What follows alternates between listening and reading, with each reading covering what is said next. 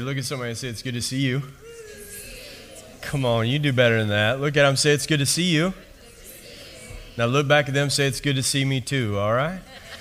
Hey, I'm so glad that you're here at Crossroads Church. My name's Sam. I have the great privilege of being the lead pastor here at Crossroads. And what that means is every single week, I try to tell the greatest story ever told. Now, not because I'm some great communicator or it's even my story, but I believe this story is a story about Jesus, and Jesus is the greatest person to ever walk the face of the planet. I actually believe he's more than just a person. I believe he's God in the flesh. And so if you've ever asked the question, what is God like? You don't have to look any further than the person of Jesus. And we believe the Bible is this story about Jesus. We say this around here. We say it's all about Jesus. We wrote it on the wall if you need some help, all right?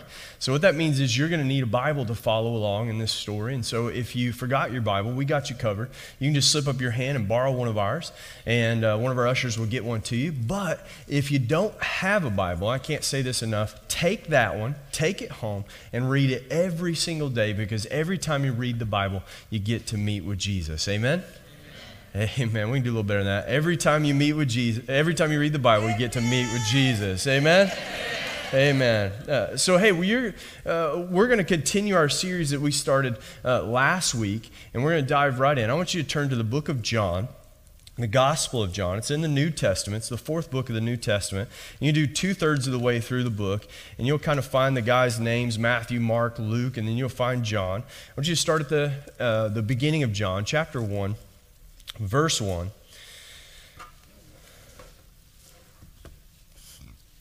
Last week we started towards the end of the book, John chapter 20, verse 30, which you heard in the sermon bumper just before that. The purpose of this book, John writes that these are written so that you may believe that Jesus is the Christ, the Son of God, and that by believing you may have life in his name. He gives us the purpose at the end of the book, and that's why we started there last week. I would encourage you to go back and watch that sermon Easter Sunday morning as we talk about the burden of proof around the resurrection, and then ultimately what Jesus accomplished on the cross. Every single week we talk about Jesus. Every single week we proclaim the gospel, which is the belief that our God has become king by way of the cross, and we all must follow suit.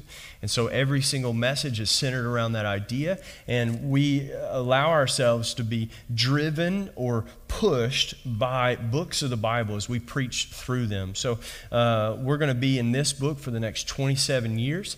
So Get ready. I'll just tell you, Mark was 16 chapters. It took us 2 years, and there's a few more in this one, and we're only going to get through 2 verses today. So I want you to look at John chapter 1, starting in verse 1. It says this, a very famous passage, one of the most famous scriptures ever written. It says, in the beginning was the Word, and the Word was with God, and the Word was God. He was in the beginning with God. All things were made through him, and without him was not anything made that was made. What an assertion. In him was life, and the life was the light of men. And the light shines into the darkness, and the darkness has not overcome it. Will you pray with me? Gracious Heavenly Father, we love you and we thank you for who you are and who you are to us. I ask for your grace as this famous book, the Gospel of John, that you would help us and encourage us. And let every time we read the Scriptures, let the preacher's words fall to the wayside, and let the words of God live in the hearts of those you've called to be children. I ask you that you would illuminate your word for us, and that it would shape us, challenge us, and mold us, even offend us towards the person of Jesus, and that all this would be for your glory and our good. And everyone said, amen. We start this book, and I'm very excited about this book. And you know, how we started this book is I said, what book should we do next? And Joe said, how about John? And I said, okay, let's do John. And there was nothing more than that. And I told you that to tell you, when people say I don't listen to anybody, I listen to Joe, okay? And so we're in the Gospel of John. And this is a fascinating book. This is actually the book that most people tell a new Christian to read. How many of you, when you got saved, someone told you, hey, if you want to start in a book, start in the Gospel of John? How many of you are there? And if you're new to this whole thing, we're going through the Gospel of John. So that's good news. But people often call this the Big John, and then there's the Little Johns, 1 John, 2 John, 3 John, and then John actually wrote the book of Revelation. And John was a disciple of Jesus. He was a young disciple of Jesus. And so many believe that he started following Jesus around at the age of about 17. And by the time Jesus was crucified, he would have been 20 years old, maybe around those, give or take a few years. He was a young man. And in the formative years of his life, many of you believe like your junior year of high school, that's a big year. So if you're junior, you're coming up on that. Like life looks very similar. Personality, you learn a lot at those stages of your life. The way we do youth ministry around here is intended to help people become mature believers in Christ, strong men and women, and oftentimes we prolong adolescence. Somebody say, oh no, right? And we want to help them to maturation. Think about this 17-year-old. He was following around Jesus, and some of the most poignant memories and potent memories for him, the vivid nature of what Jesus would actually do would stick with him so much so that he would write this book when he's almost 100 years old, and he would know details about hours and names, and he would be very specific. It was imprinted on him, the events that would happen at a very young age. Don't despise your youth. Know that God uses you at any age. Young hairs, and full of life, and the no hairs and the gray hairs, right? It doesn't matter what stage of life that you are at. God can use you for the glory of God. Amen? 3 of you believe that? That's awesome. God can use you at any stage of life. Amen? And so John writes this book in not really contrast, but in supplement to the other Gospels, but also complementary to the other Gospels. The other Gospels, Matthew, Mark, and Luke, are what we call the Synoptic Gospels. They tell many of the same stories. Matt was a CPA. How many CPAs you know, and how nerdy are they, right? You know what I'm, sorry, it's just a joke. Right? Like they're the accountants of the world. He's very specific about the spreadsheet, if you will, giving you the facts. That's why he starts off. Many of you, he doesn't tell you to start with Matt's gospel because you wouldn't read the rest of it, because he says, and this one begat this one, and this one came from this one, and this number equals this number equals this number, and the spreadsheet goes down, and that's how Matt writes his book. But it helps some of the type A's and the nerdy among us check us all the boxes off of it. And he was someone who was around the person of Jesus, and he gives specific details, but he was not always in the inner circle. Could you imagine being Matt or Bart? I mean, you couldn't imagine having a name like that. But anyways, so you got Matt and Bart, and they're all jealous because all the time Jesus takes 3 of them away, the 12 and then the 3, because life's not fair, get over it. And so he would take the 3, Pete, Jim, and John, and he would take them up on the mountain and tell stories that the rest of them did not get to hear. And then it would get kind of told to them later and added. So Matt writes his book this way. Mark is written, he's actually a scribe to Peter, and Peter tells these stories, but what Mark observes from the oratory stories of Peter is all the action. To keep Mark going, he writes, and suddenly, and then they went here, and then this happened, and just like a chowra, and then, next, just keeping you moving along. Luke was a physician and a doctor, and he actually wrote to a friend. How many of you have some good friends around you, right? Yeah. How many of you need a good friend? Find one this morning, right? You should have greeted somebody, right? Like, man, I'm thankful for my friends. I love you as a friend. I probably won't write you a birthday card. Anyways, right? Some of you like maybe a text, maybe a call. Maybe I'm like, hey, I heard it's your birthday 3 months ago. Happy birthday. right? So we have friends, but how many of you have friends enough that you would set out to write an entire book in order to persuade them that they can be confident in their beliefs? That's what Luke actually does. He has a friend, Theophilus. He calls him beloved of God, my dear friend Theophilus. And he says, I set out to write an accurate account so that you can be confident in what we've told you is true. And he writes the Gospel of Luke. He actually writes the book of Acts as well. And he says, I've set out, dear Theophilus, to write another to continue the story of the church. And I write in such a way with details that you can be confident in what we're saying.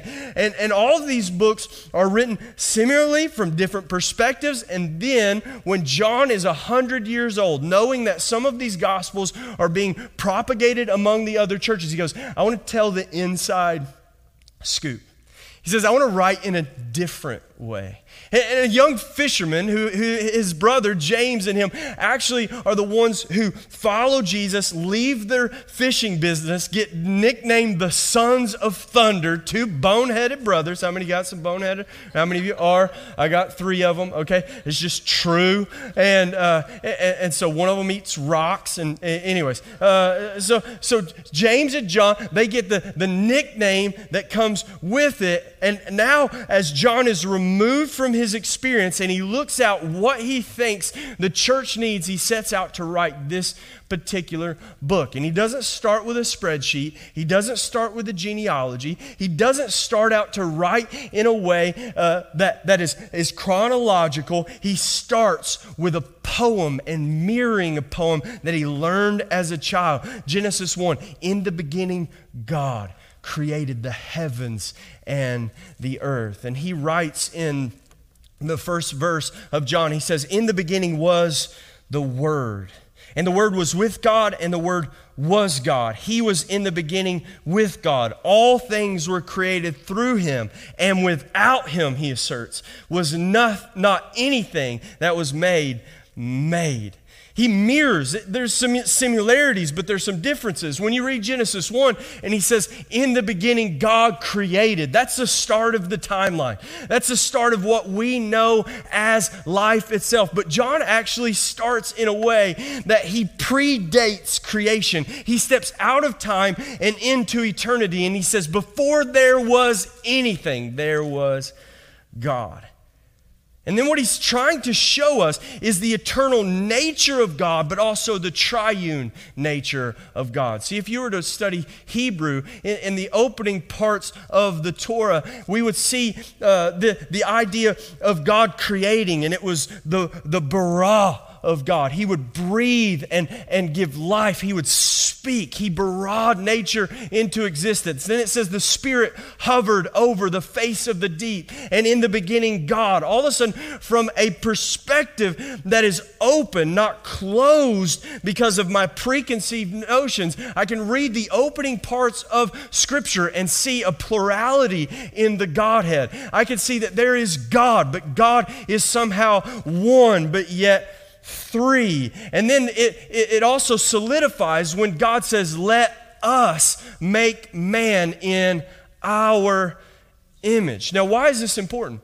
Because if I say God is love, and there is not a plurality in the Godhead, he can only be loving to the extent we perceive love. But God being triune means he's relational in and of himself. And so when we say God is love, not God is loving or the most loving, that the very definition of love is inside of his very essence, then he has to be triune. He has to have a relationship in and of himself. And John echoes that poetry. He echoes it, but he does it quite different. He says, in the beginning was the Word, and the Word was with God, and the Word was God. He gives you this picture of the plurality. He is God, but he's separate from the Father. He's separate from Yahweh God, but he is Yahweh God. Are you confused yet? Absolutely, right? Here's what one theologian would say about the Gospel of John. Like, can you imagine telling someone to read this particular verse when they first get saved? He actually starts with this poem. And I said, man, people should start here. And in the beginning was the Word, and the Word was with God, and the Word was God. And all of a sudden, he's showing you the scope of who God is. But he says it in a simplistic way, and yet such a complex way. Leon Morris says this about the Gospel of John. He says, I like to compare the comparison of the Gospel of John to a pool in which a child may wade and an elephant can swim. It is both simple and profound. John Calvin goes on to say this about the Gospel of John. He says, since they all had the same subject, referring to the other Gospels and how he writes, because here's the reality, if John is going to write in such a way that is in contrast to the other Gospels, rather than just fall in line and do what everyone else does, when you see the outlier, when you see the individual, and yet they have the same subject, you have to begin to ask the question, if he did something different, then why did he do that?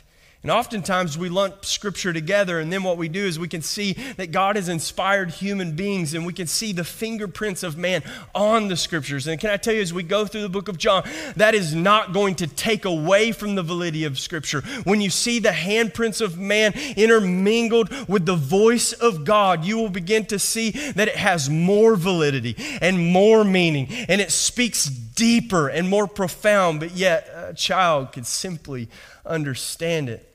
And so John Calvin writes this about why John might write this way. He says, since they all had the same subject, to show Christ, the first three exhibit his body, if I may put it that way, but John shows his soul.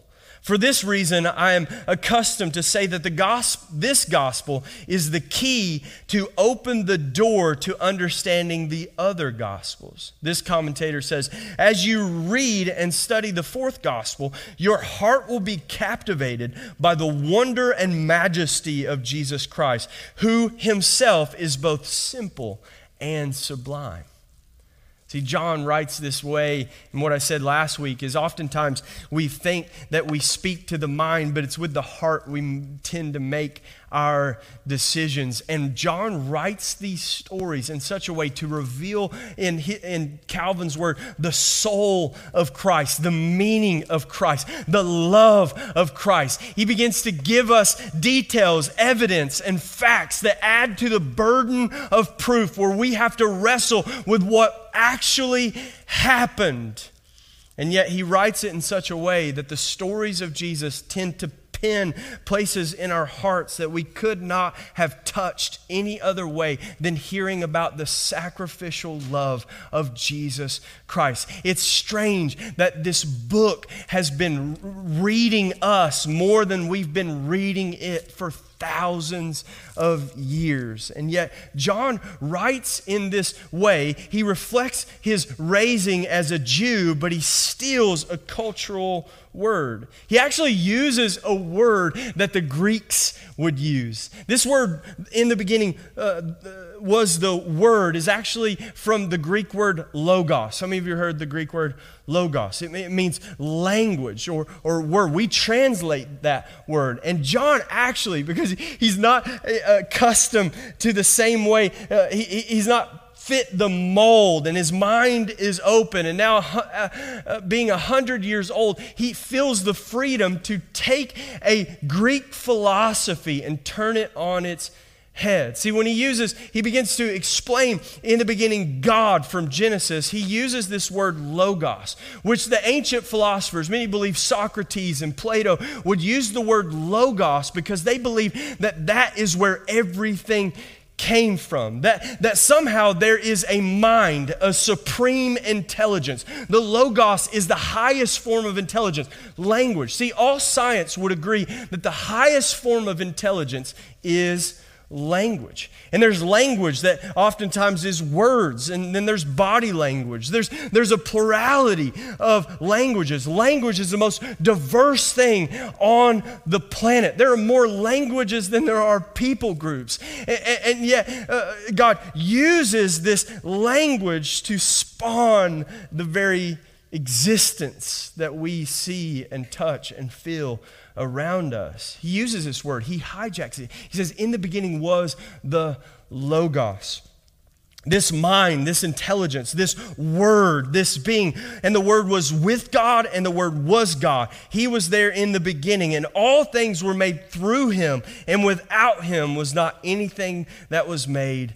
I was sitting with someone the other day, and he said to me, you know, Sam, it was the same guy who told me, hey, I'm a fan of Jesus. And he questioned whether I read the Bible literally or not. And I said, he said, you don't believe and teach the Bible literally, right? I'm like, yeah, I literally believe it. But not everything in it is meant to be literal. It depends on what you mean by literal. And so when the Bible says he is a lamp unto my feet and a light unto my path, I don't mean that literally, although it is very real. His word is a lamp unto my feet and a light unto my path. It's real, but not literal. And then, but see, the Bible is metaphor and allegory. When the Bible says that God is a rock, you don't literally believe that God is a rock, right? You believe he is like a rock. And so when people say, well, you don't believe it literally, right? Like, so there are things that come from the scripture. When someone asks a certain question, you have to ask the question, what do you mean by that? See, the Bible is very literal when they talk about the person of Jesus and what he did and what he said. But then there's also metaphor and allegory, and there's stories that begin to give us different meanings. And to say the Bible is a diverse book. It's not just one book. It's actually 66 books all assembled together, and they have different styles and genres that help us understand the story of God. And he asked me the question. He says, you don't believe that stuff literally. Well, actually, if what you mean is I literally believe that Christ raised from the dead after being murdered in front of thousands of people, I absolutely believe it. And he changed human history. And I actually think there's strong evidence to suggest that that is a more logical conclusion than not. And we talked about this last week on Easter Sunday. You should go back and listen to this message when we talk about the burden of proof. When we talk about history, when we talk about what has happened, we think of it differently than what is observable scientific observation, right? And the scientific method. When we think about what has happened in the past, we need evidence to create a burden of proof that helps us with our belief about the past. Are you with me? So when someone says, do you believe it literally? Well, I literally believe it, and I think it's literal and logical. But here's what he began to say in this regard, and I go, man, there's things that we believe or discover or stories that we read that oftentimes C.S. Lewis would have a conversation with J.R. Tolkien, and Tolkien, who wrote The Lord of the Rings, would say to C.S. Lewis about ancient mythology and the study of stories. He would say something like this. He would say, did you ever consider there might be a true myth? That all of these stories that seem to be pointing somewhere, like, is that true somehow a shadow of the real truth? I think that's also true oftentimes of movies that we watch, science fiction, books we read, that there's a glimmer or a sliver of the truth, and we as believers have to be willing and confident that we can say, yes, but. And so John does exactly that. He says the Logos, yes, but let me tell you about this Logos, this mind. Let me tell you that this Logos became flesh and dwelt among us. The other day, this gentleman, a good friend of mine, he said, well, see, I believe we all come from the same soul. And he says, I believe that's why we're all really exactly the same. We're the same person, basically, in different forms. I believe we came from the same soul. And I said, I believe something similar, but when you say soul, I say source. You see the difference? We came from the same source. So I can then look around, and the similarities I see between you and I, there's evidence to suggest that we indeed come from the same place. And I actually think that when we think about this, it's science that helps actually solidify our faith. See, there's a propagating idea that somehow science, religion, and faith are somehow at odds with scientific fact and reason. But first we have to ask, what do you mean by scientific fact? Next week, we're going to talk in here that when John makes the assertion that nothing was made without him, everything that was made was made. See, you as an individual have to answer questions that help with your overall worldview and how you interact with the world. And ultimately, there are 4 questions. We've talked about these often. There's a question of origin, meaning, morality, and destiny. You have to deal with origin. What do you believe about how we got here? Is it randomness? Is it by chance? Or are you designed from intelligence? Is there an intelligent agent causing life to exist? Is he the indeed author of life? Think about that term, the author of life.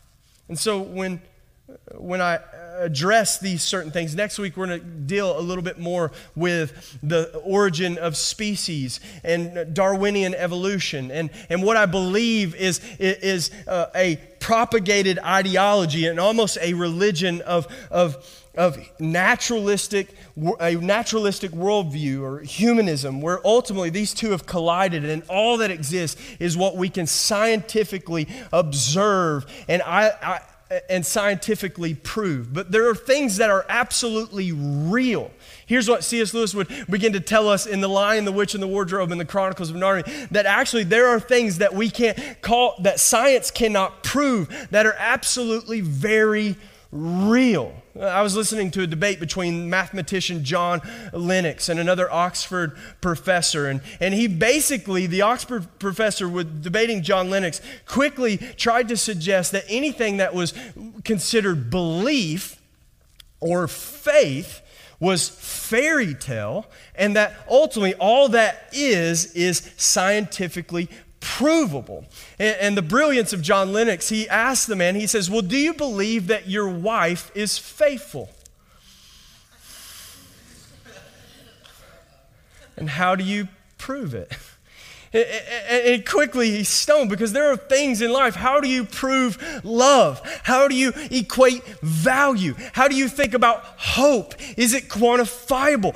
What do you think about integrity? And what do you think? Is it real? And what's the real space between us? The connection that my friend who's more science fiction than religion or science says we all come from the same soul, and what he perceives is that there's some kind of connection that I can't quantify between you and I, but it is very real. See, what is propagated is the idea that if you cannot equate it and observe it and begin to understand it. And here's where science begins to use faith. Anything that they cannot answer, they will quickly say, well, we need more time. We will, though, in a positive way.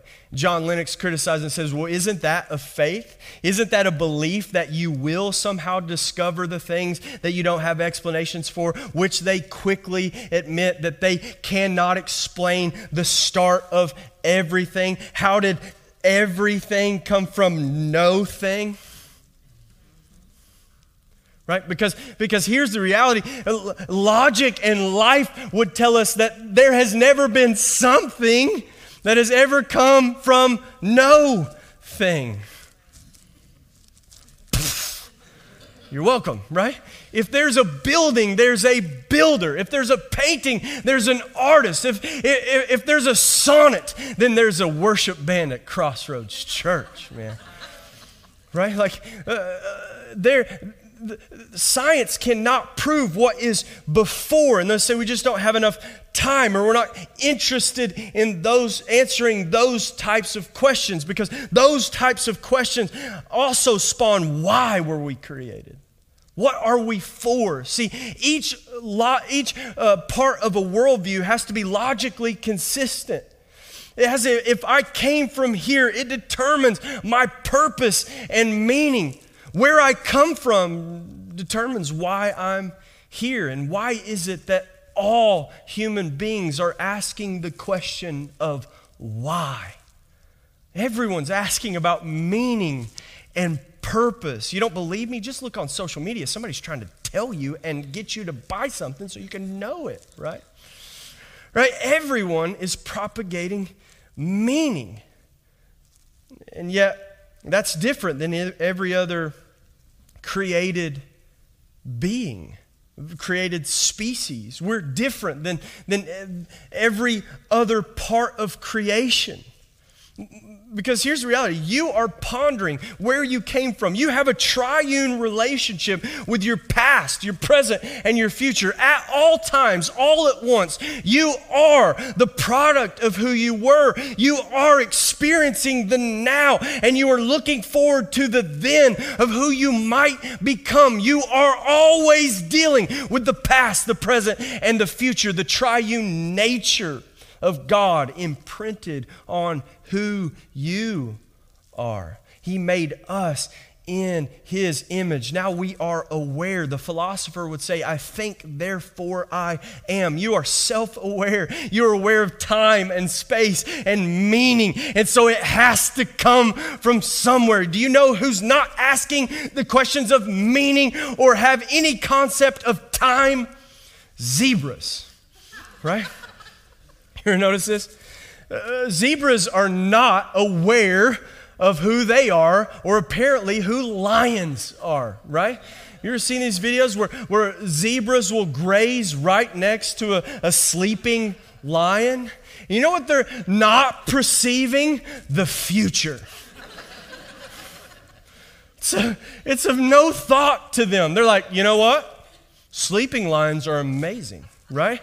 It's awesome. If they were aware of the future, they would huddle up in the woods and they would say, listen, here's what we're going to do. We're going to catch them, napping, and then we're going to stomp them to death, right? Like that's what we're going to do. But you know what they're doing? They have no awareness of the past, of how their cousin got ate last week, right?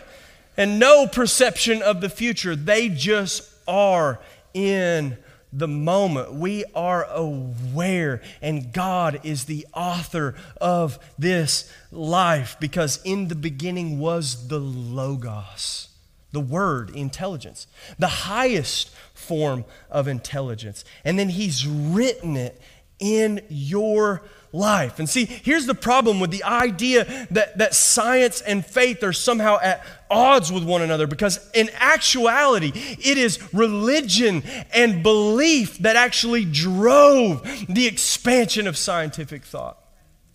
Newton would discover the laws of motion because he believed that there was actually a legislator. He believed that there was actually something written. Mathematics would point to somehow there is order inside of the universe. And then as we begin to study the very human cell, we look into we call it an atom for whatever reason. Wonder where they got that idea. Even inside of the human cell, there's this thing called DNA. You ever heard of it? Anybody ever heard of this? DNA. 3 of you, that's awesome. It's pretty important for your life. It actually has determined who you are today, and it's actually a language written in your very being. To the subatomic particles inside have some type of relationship, and scientists begin to sound like Hebrew poets. And yet inside of your genetics is a code, billions of letters in a correct order, all determining whether you have great hair or no hair, or whether you have blue eyes or you're tall, right? Right? Like all of this is that God is the author of life. See, language is the only thing that when you see it, you infer up rather than down. See, science is propagating an idea that every complicated thing came from something simplistic. See, science has suggested that you can deduce the world from the simplest form of it, and that then as the simplicity grows, and then it becomes more complex, and now billions of years later, here you are. Yet language is the only thing that's quite different. If you were to see your name written in Solvang on a sign, you could start the first part of your name in just a few letters, 5 letters. Your brain would quickly infer that actual intelligence put that there. It took simple letters and put them together, and now somehow between time and space, they in the past putting on a sign, letters in a specific order, and now you in the present are able to read that and infer from that. And then all of a sudden you do not deduce that something simple wrote it. You actually infer that something far more complex actually put it there. See, language is quite different. If I was to hand you this book, this simple commentary on the Gospel of John, you would quickly infer that someone wrote this book, that it wasn't by happenstance. It didn't just arrive. And you will infer that the person who wrote it is far more complex than the book that is actually written. So any book that you have, the most complex and most heady book that you've ever read, I can tell you that the person who wrote it is far more complex than the actual book itself. See, language infers, and yet science says we don't understand it. It may appear as though it is a language. They would agree that it is a language, but they would say it appears that someone wrote it, but we just haven't figured out yet why it is there. And when someone says God is the author of life, and just like you see a sign and infer an intelligent agent, just like you pick up a book and infer that someone who is far more complex than the letters arranged in a certain order is far more complex than what you are reading, then if in the very cell of your body communicating to the rest of your body who you will be in this moment and the next, and it is 4 meters long of billions of letters in the perfect order, how could we not infer that there is something far more complex creating it? In the beginning was the Logos, and the Logos was with God, and the Logos was God, and nothing was made that was made without him. Somebody say amen to that. So how could we come to any other conclusion? See, it's far more logical and scientific to conclude that something had to write the language that is inside of us. And see, your entire body is language. It's communication. What's actually happening right now is your brain is communicating with your organs. It's telling your heart to pump. It's telling your lungs to breathe. It's doing things and saying things that you're not even aware of. But the very idea of life is language. And how would a Hebrew poet at 17 years old, now 100, without a formal education, a boneheaded brother just fishing with his brother, would write, "In the beginning was the Logos"? How does he know? How does he know it unless he had some help, right? See,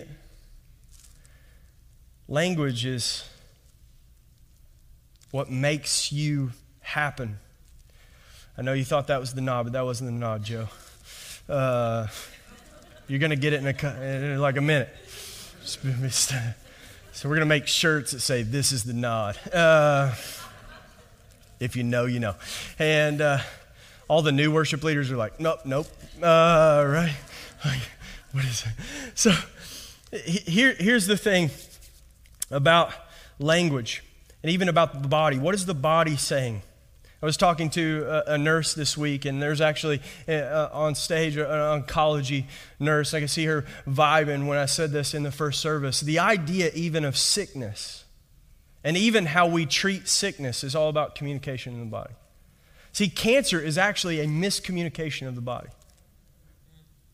Think about that. A language, a miscommunication. Your body is saying something and going a different direction than what it should be saying to your body. And cancer arrives. What is the idea of sin? My sheep know my voice, and a stranger they will not follow. What is it about the cancer of the soul which is not listening to the one who is communicating with us? When there is a miscommunication and a breakdown, our bodies are screaming evidence towards God. And this book gives us belief that we can hold fast to. And he says, I write these that you may believe. And as I tell you this isn't just heady information. This speaks to the soul of who Jesus is. And it touches in places that you can't quite articulate, but it forms belief, and belief drives behavior. See, words are powerful. We can use words in different ways. We can use words to build up, and we can use words to tear down. Think about that, even that idea. When someone uses words in ways that aren't constructive towards you, and even the idea of saying constructive. Somehow we're building something with our words. You're made in the image of God, and God barad the universe. He spoke the word in existence. What are you building in the lives of other people? I mean, when someone's negative, you say, they just keep tearing me down. We just keep, man, this person, I just love being around them. It just builds me up. Very real creation through language. Your very existence is language, and the space between you and others is language. And you can build up or tear down. I tell this story from time to time. I'm telling it a little different way today. And if you're new, then just enjoy. If you've been here a while, don't give it away. And many of you know, just from my accent, I'm not from around here. All right, right? I was raised in Kentucky, and I was a youth pastor in Kentucky. And listen, youth pastors are broke, so tip your youth pastor, okay? That's just true, amen? Right? Just bring them lasagnas, you know what I mean? Like, show up on their door, they'll be thankful. So I was bivocational as a youth pastor. Was broke, and we're newly married, and I got a young, beautiful wife, and I'm just trying to provide and do what I'm supposed to do. But the reality is, I only have one skill, and you're experiencing it right now. So if my mouth breaks, I'm in trouble, right? Someone's like, all right. Anyways, that's all I had to do, and so I got this job in this construction company, this guy in the church, and they had this contract to do concrete sidewalks in Radcliffe, Kentucky. And it's outside of Fort Knox. And so I have a name for, guys like me have a name on construction companies, and they're called gophers. Okay, go for this, go for that. Hey, we know you don't really good for anything, but could you go get this for us? And that's who I was on this construction company. And on this particular day, they were laying this sidewalk. We had to get there early. We had a long stretch to lay, and it's hot. And in Kentucky, it's not just the heat, it's the humidity, man. You walk outside, you want to take a shower again. It's just disgusting. So be thankful you live in California. I want to hear anything ever again, all right? Like, it's amazing, all right? You have to shower 4 times a day, all right? And so it's hot. It's like 115 degrees with the heat index. It's the middle of July. It is so hot. We've been out in this. I've been playing in traffic, dodging traffic. I'm the guy with the sign, like, "Hey, go around," And they're working on this sidewalk, and I don't understand concrete at all. And I'm fascinated. They're gonna take this liquid stuff, and it's gonna solidify, and we'll be able to walk on it. It's gonna be amazing, right? I have no idea how it works. Like, that's cool. Something from something, and so on this particular day. And here's what we say in Kentucky. You don't like the weather in Kentucky, wait 5 minutes. It's going to change. All right? So it's been hot and sunny, and now there's storm clouds coming over the ridge, and it's just going to pour the rain. I mean, it's literally going to rain cats and dogs. You'll get the literal joke later. And so So it is pouring the rain, and here we go. We gotta go get something. I'm the gopher, so the boss, Doug, looks at me. Doug says, "Hey, Sam, we got to go to the lumber yard to block down. We got to get the tarp quickly, and we got to bring it back and cover the sidewalk." And I'm like, "Yes, man. I've been sitting on the bench all day. Coach is calling me up, man. All day I've been like, man, I'm doing nothing. I'm gonna go home and tell my wife I'm a hero. You know what I mean? Like, I saved the day. You're like, what did you do all day? Nothing, right? No, I saved the day, right? They needed a gopher, and I went and got. You know what I mean?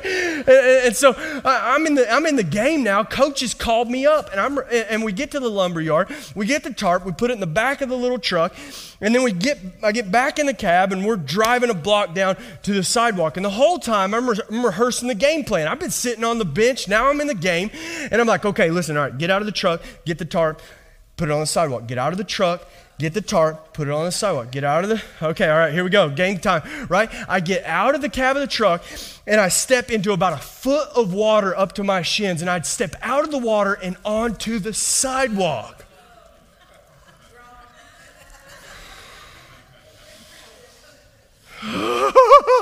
Can I just tell you that James, the half-brother of Jesus, says life is like a mist. It's here and it's gone. But I hate to disagree with the half-brother of Jesus. But when life turns from good to bad and you have days like that, life feels less like a mist and more like a fog.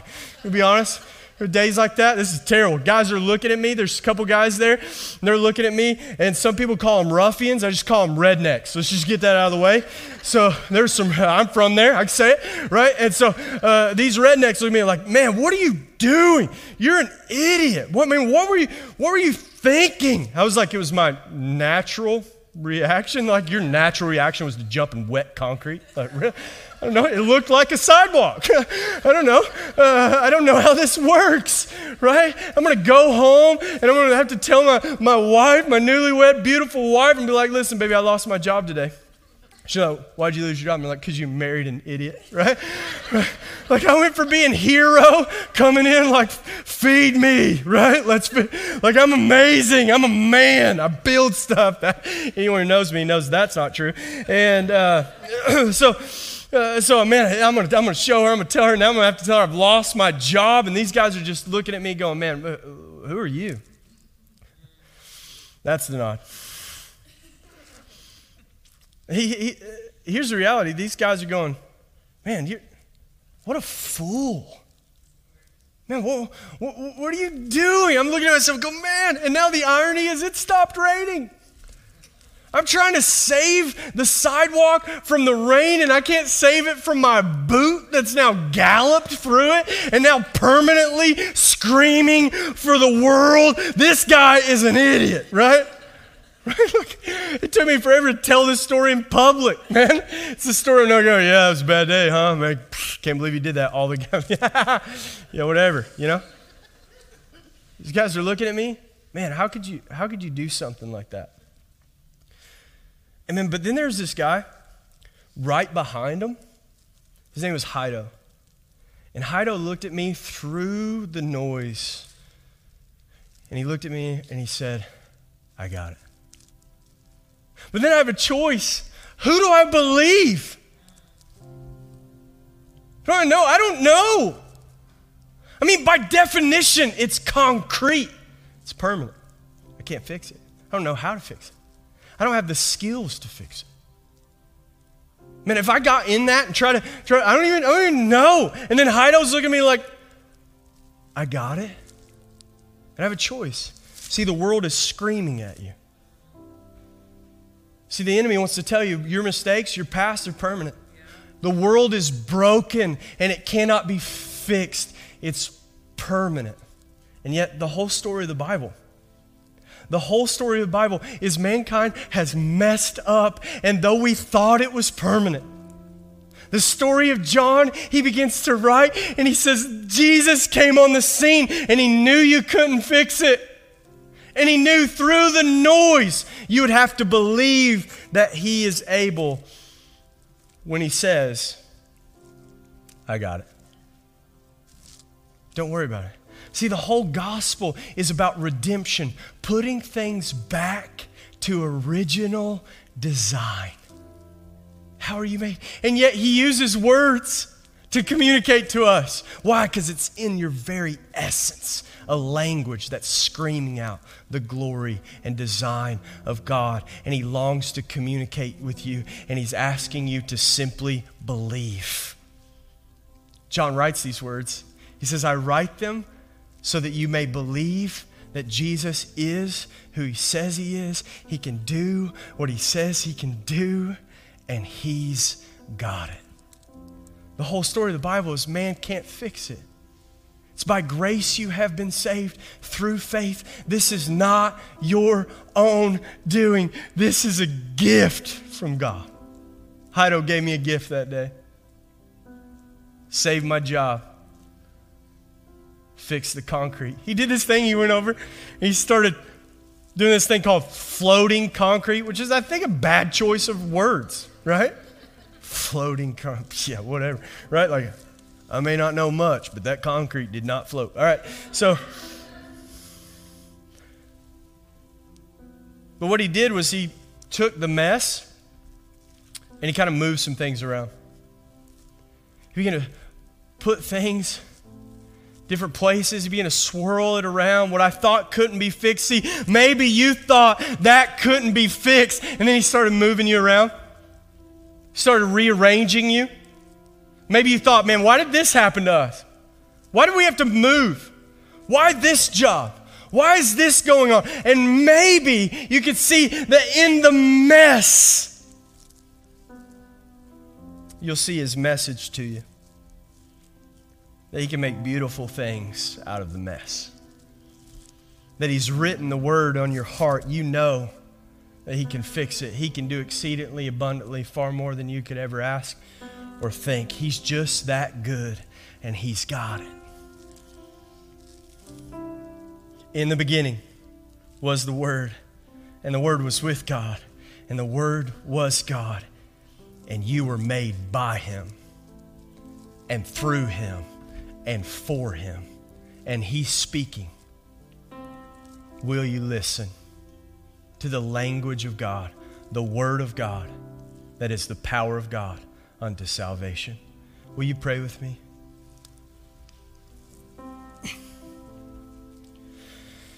Gracious Heavenly Father, I thank you for every person who maybe needs to hear that the mess is not permanent. I thank you for every person who's in the mess of life and some things have been moved around.